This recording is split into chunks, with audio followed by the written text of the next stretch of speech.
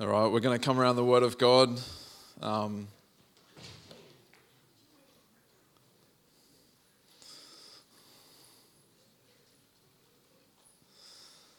This morning, I just want to spend a few moments talking about eternity. And I know that we've been looking at this topic for a little while, and we're probably going to spend a few more weeks. Actually, why don't we bless the youth as they go? Hayden can still hear me. If you're youth age, just run after them. You'll be able to catch up with them. We're going to spend a few more moments talking about eternity, and probably in the next couple of weeks, I think, and then we'll move into a Christmas theme. But I've been really impacted by this topic of eternity. And how many know that it is the most important thing is having an awareness of eternity? And C.S. Lewis, incredible author and scholar, this is what he said. He wrote, "If you read history, you will find that the Christians who did most for the present world were precisely those who thought most of the next." Let me read that bit again. If you read history, you will find that the Christians who did most for the present world were precisely those who thought most of the next. It is since Christians have largely ceased to think about the other world that they have become so ineffective in this one. What C.S. Lewis is saying is that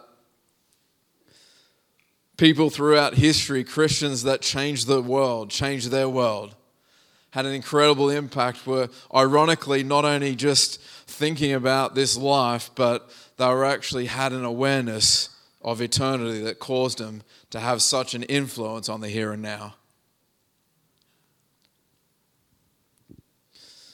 As we've discussed in the last couple of weeks, eternity is a sobering thought. This is the reality that in a moment in all of our lives, we are going to breathe our last breath. And in a nanosecond, we're going to be in our body, and then all of a sudden, we're standing before Almighty God, giving an account for our life. This is the reality. As much as we don't always like to have these deep and meaningful conversations, especially around church, this is the reality. We see it all through Scripture. That we should come face to face with these type of realities, that living with an awareness of eternity is critical. And in that moment, we're going to stand before God and give an account for everything that we've done. Not only what we've done determines where we spend eternity, but it depends how we spend eternity. And I'd like to propose this morning that our perspective on eternity actually is a big deal. The perspective we have when we come to this topic of eternity is a huge deal. Last night we had an incredible time as we got to celebrate together just so many of us that have served in the last year and done incredible things for the kingdom of God. And it was a great time. And part of those celebrations was incredible food. And it started off with gourmet pizza. And then it moved from there into all these desserts, cheesecake, mud cake, all these other cakes, pavlova. And then there was, the finale was,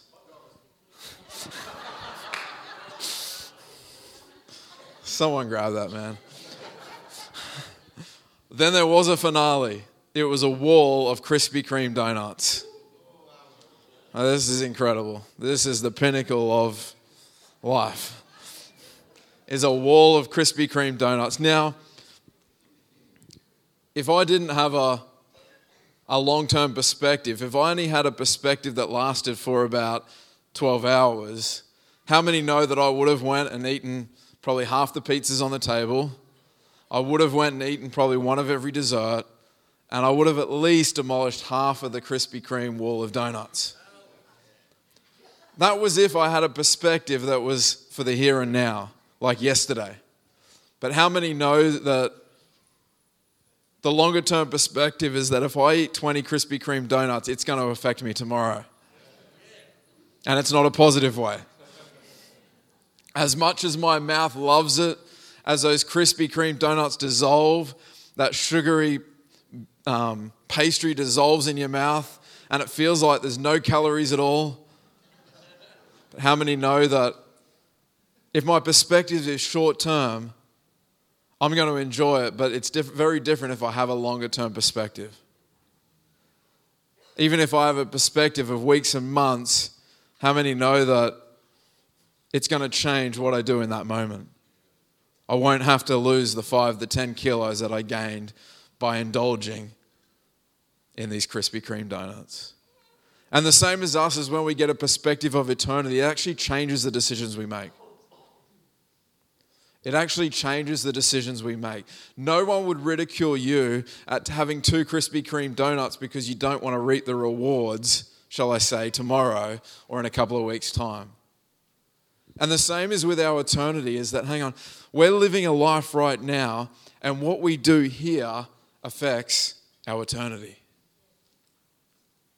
See, it's important that we live with this perspective, with this awareness of eternity. There's a verse in the Bible that says, the fool says in his heart there is no God.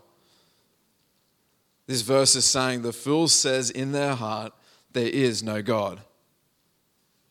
It's interesting that the Bible uses quite strong language to say, hey, all of a sudden if we push aside this issue of accountability towards God, push aside the issue of our awareness of eternity, the Bible actually says you're a fool. Because the truth is that we will all stand before the Lord and give an account. What that means is that anytime I lose my awareness of eternity, I set myself up to make foolish decisions. In other words, every time I come around a decision-making process, I must hold the awareness of eternity in my heart. I can't trust myself to make wise decisions if I'm not holding eternity in my heart and my life.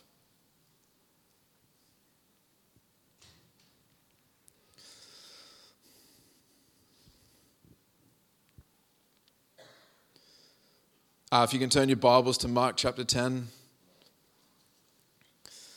Mark chapter 10, verse 28. And by the way, I think there is some Krispy Kreme donuts left over. There is? Very good.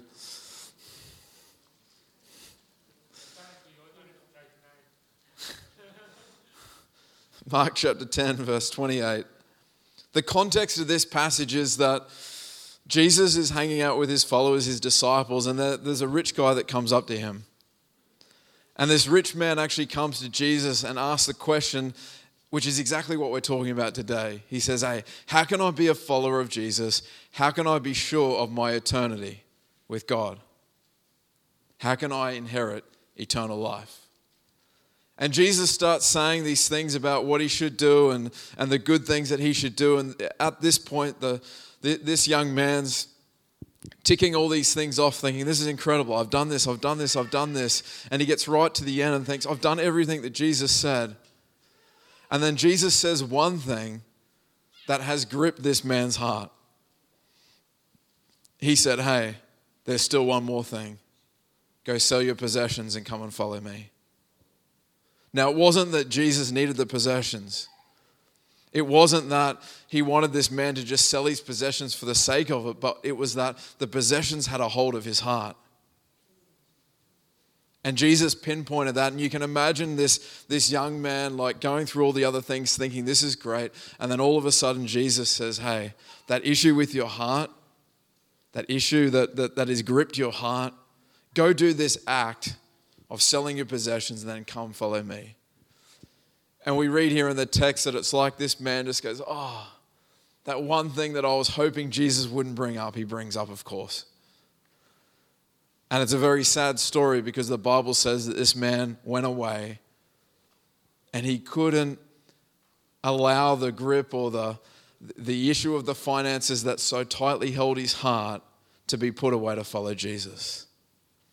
And this is the context we find our passage here, where Peter and the other disciples, they're viewing this and they come to Jesus and they say, well, what about us? We've given up everything. What do we get?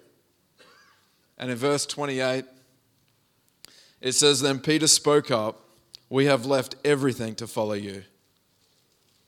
Verse 29, truly I tell you, Jesus replied, no one who has left home or brothers or sisters or mother or father or children or fields for me and the gospel will fail to receive 100 times as much in this present age, homes, brothers, sisters, mothers, children, fields, along with persecutions, and in the age to come, eternal life. This is an interesting passage, and there's 3 elements I want to look at this morning as Jesus gives us a teaching around eternal life. There's 3 elements we want to have a look. And number 1 is this. I'll just read it again here. It says,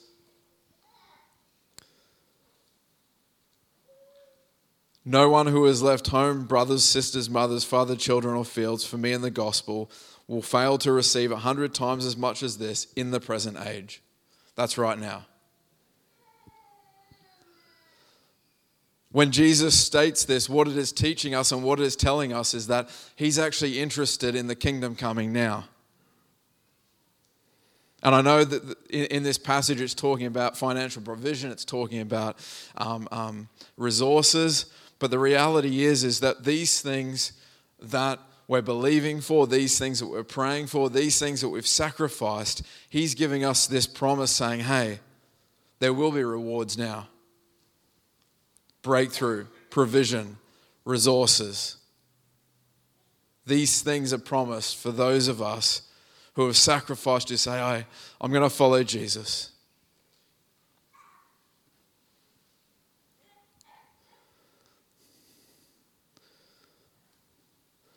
In the Lord's Prayer it says, your kingdom come on earth as is in heaven.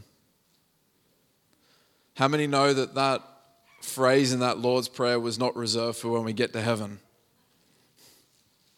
He didn't tell us this prayer so that we could pray it when we got to heaven, but he actually told us this prayer so that we could pray this, so that we could partner with heaven to see the reality of heaven come to earth now.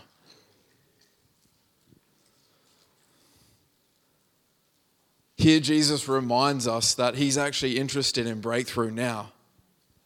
He's actually interested in resources, in blessings, in provisions now. And maybe you're just like, hey, I'm not gonna be one of those people that just follow Jesus for the rewards. And I get that, but let me read you one verse in Hebrews. Hebrews chapter 11, verse 6, it says, and without faith, it is impossible to please God, because anyone who comes to him must believe that he exists and that he rewards those who earnestly seek him. Listen to what this says. And without faith, it is impossible to please God, because anyone who comes to him must, number 1, believe that he exists, and number 2, that he rewards those who seek him. What this verse is saying is that the issue of reward is at least half the subject of faith. Let me say that again. Verse 6 tells us that this issue of reward is at least half in the subject of faith. I'll just leave that there. You can meditate, you can ponder on that. But the point is that reward is something that the Lord has actually given us. It's actually a good incentive. And he will give us rewards. And here we see in this passage where Peter says, hey, we've left everything to follow you. Jesus is not just saying, hey, you're going to have incredible things in eternity. He's saying, no. I'm going to open heavens over your life now. And so we see this first element in this passage is that the Lord wants to bless us in this life. He wants to bring breakthrough in this life. He wants to see provision, resources met in this life, on earth as it is in heaven.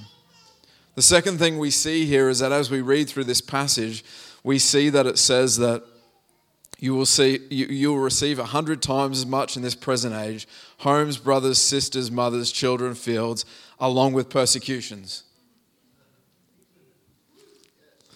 Now, I don't know about you, but I'm taking the first part of that verse, and that's a promise that I'll declare. But then that bit about persecutions is not something that I'm waking up every morning looking for. But here Jesus actually promises, hey, I'm going to bless you. You're going to see incredible things happen, breakthrough. You put it in your context. But he also says, hey, there's going to be persecutions. There's going to be opposition. There's going to be attacks. There's going to be some sort of resistance as you continue to sacrifice and follow the call of God on your life. Persecution, opposition is not something that you may experience if you follow Jesus. It's something that you will experience. It happens to all of us. And as I've observed people that are passionately following Jesus, aggressively following him, they're not without their troubles, their trials, their persecutions and opposition.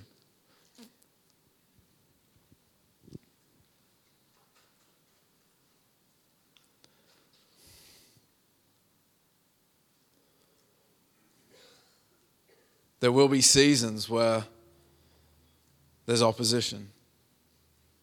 There will be seasons as we step forward and follow Christ, and as we step out and follow the call of God in our lives. There will be seasons where it's like, hey, I feel like I'll just be better to just pull back a little bit. There's been times in my life, and I don't know how I know this, but I know there's times when I've stepped forward in the things of God, and all of a sudden I know that there's opposition that's came. And I know that if I would have stepped back, some of those issues would have went away. But here he promises not only provision, not only blessing in this life, but also persecution in this life, opposition, attacks, resistance. And like I said, I don't wake up every morning looking for those things. But as Jesus gives us a instruction about eternity, it's important that we understand this, because it builds up a longevity in us. It builds up some resistance. It says, hey, in light of eternity, hey, these are some of the things we will experience as following Jesus. The third element that we see in this passage, where Jesus is giving us a teaching on eternity, we see here that he ties it all together, and he says, and in the age to come, eternal life. In other words, there will be a moment at the end of our existence here when everything will be made right. This is our hope. That maybe the rewards that we thought we were going to get in this life, we will actually get in eternity. Maybe the things that we had no understanding about, where we just surrendered them to God and we just trusted him, there will be revelation and understanding. That breakthrough that we were going for, that we wanted to see happen, all of a sudden in eternity, everything will make sense. Vindication that never happened in this life will happen there. Justice that never happened here will happen there. Everything will be made right.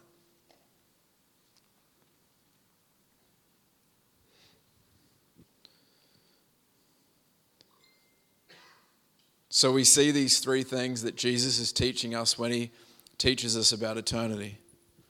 Like I said, the first thing is this, that we will experience breakthrough. We will experience blessing. We will experience provision in this life. But accompanying that, we will also receive persecution, opposition, attacks and resistance.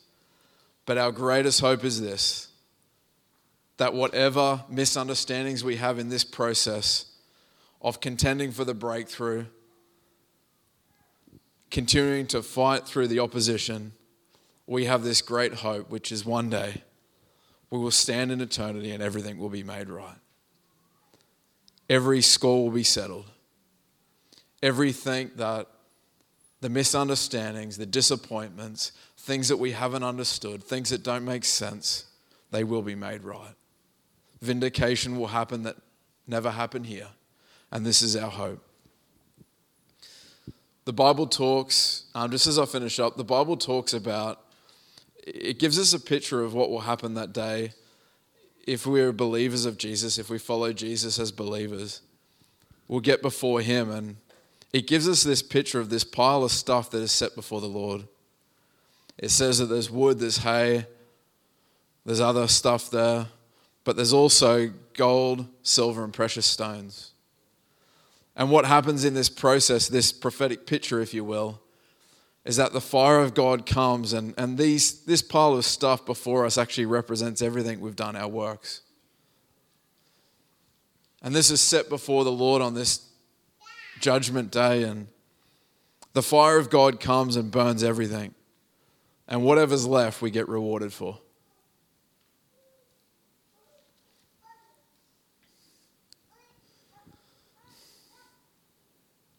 Some things you'll be rewarded for in this life, but I believe there is things that you will be thankful for that you didn't get rewarded here because you got rewarded there. We don't like it now. Maybe it's the breakthrough that you're looking for. Maybe it's the misunderstanding. Maybe it's the things you believe in God for, the promises you're holding on to.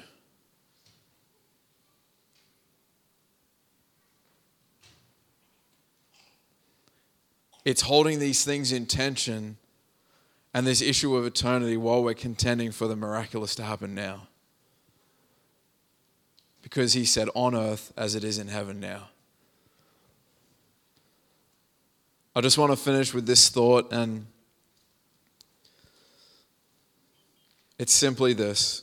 We know in the Old Testament that there was 3 guys, 3 Hebrew men. They got taken into captivity. Shadrach, Meshach, and Abednego. They got taken into captivity and they had to bow. They were commanded to bow before the king, before the idol. And you probably know the story well, that they said, we will not bow. And all of a sudden the king came and he throws them into a fiery furnace. And this is what they said. And this is what I believe our approach should be, exactly like this. They said boldly, God will save us. This was the declaration. They said boldly, God will save us. But then they said, but if he doesn't, we're still not going to bow. And I believe that should be our approach as we come, as we gain an awareness of eternity and what God has called us to do in the here and now. Maybe you're believing for breakthrough, for sickness in your body. It is God's will that you be healed now. I would encourage you to boldly say, hey, we're contending for healing. But for whatever reason, if it doesn't happen, we're not going to hold God on trial. It isn't his issue. Maybe it's something we've done, maybe it's mystery, but the point is that we're going to boldly say, hey, we're believing for healing. But if it doesn't, we're still not going to bow.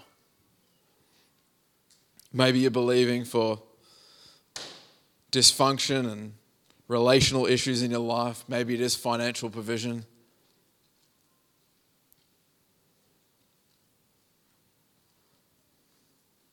Let's contend for these things in our lives, in our church. Let's not adopt lazy theology that says, well, if it's God's will, it'll happen, it'll happen. Of course, that's our ultimate hope, is that, hey, when we get to eternity, everything will be made right. But right now, he's inviting us on earth as it is in heaven. He's inviting us to co-labor with him to see his plans and purposes come apart.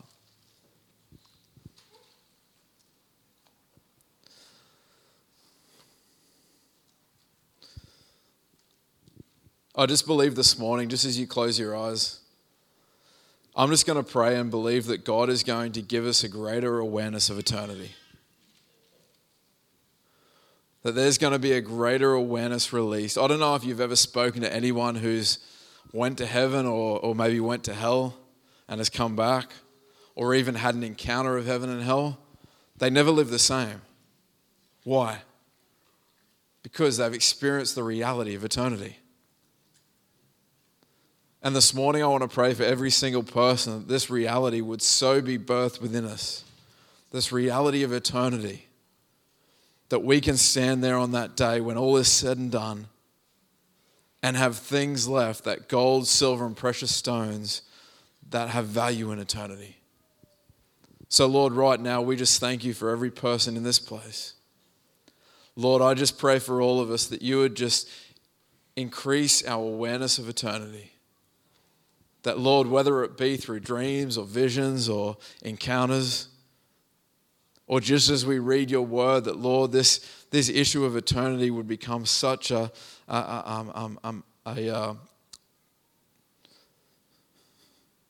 focus and an emphasis for us.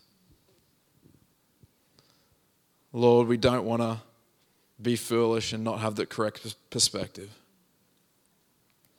Just while you got your eyes closed, I want to take the opportunity as we've been talking about eternity, if you're here and you're like, hey Ben, I don't know if I died right now and I stand before God, I don't know where I would spend eternity. This is the most important decision you will ever make, is saying yes to him. There is no greater, more important decision. And maybe you've even been in church for a while and you say, hey, today I want to come back. I want my sins to be forgiven. I want right standing with God. I want to know that my future is secure in heaven. If that's you, while people are just closing their eyes, I want to include you in a prayer. If that's you, would you just raise your hand just so I can see it and then put it back down? If there's anyone here this morning that says, yes, I want to say yes to Jesus. I want my sins forgiven. I want a brand new start. I want to follow him. If there's anyone, I'm just going to look across the room one more time. If there's anyone this morning, just says, hey, thank you, I see that hand. If there's anyone else, just quickly. I don't want to leave to make sure everyone's had an opportunity. Like I said, maybe you've done this before, but today's a day of coming back, saying yes to Jesus. Anybody else, just quickly? Yes, I see that hand down the back.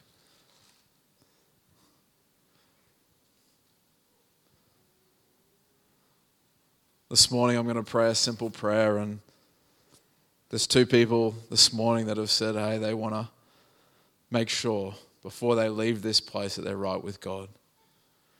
And this is an incredible decision. So why don't we, as a family, pray this together? Repeat these words after me. Jesus, I give you my life.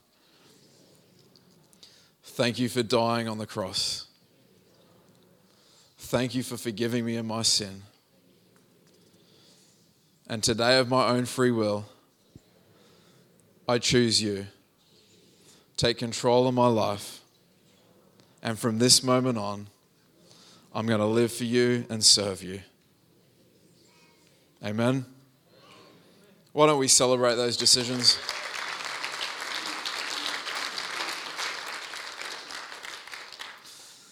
When you wake up tomorrow morning, just thank God that he's given us breath again. I think I said the last time I preached on this subject that we should leave here excited. Do you know why? Because we're still alive. We have time. And I know it feels like a bit of a heavy type of sermon, but this is the reality. If you're still breathing, you have time. You have time, whether there's been things in the past that regrets and that, he wipes them away, and we've got time to build something of eternal value that when the fire comes, that it'll be left there. And so I encourage you to do that. Let's live with an awareness of eternity. Amen?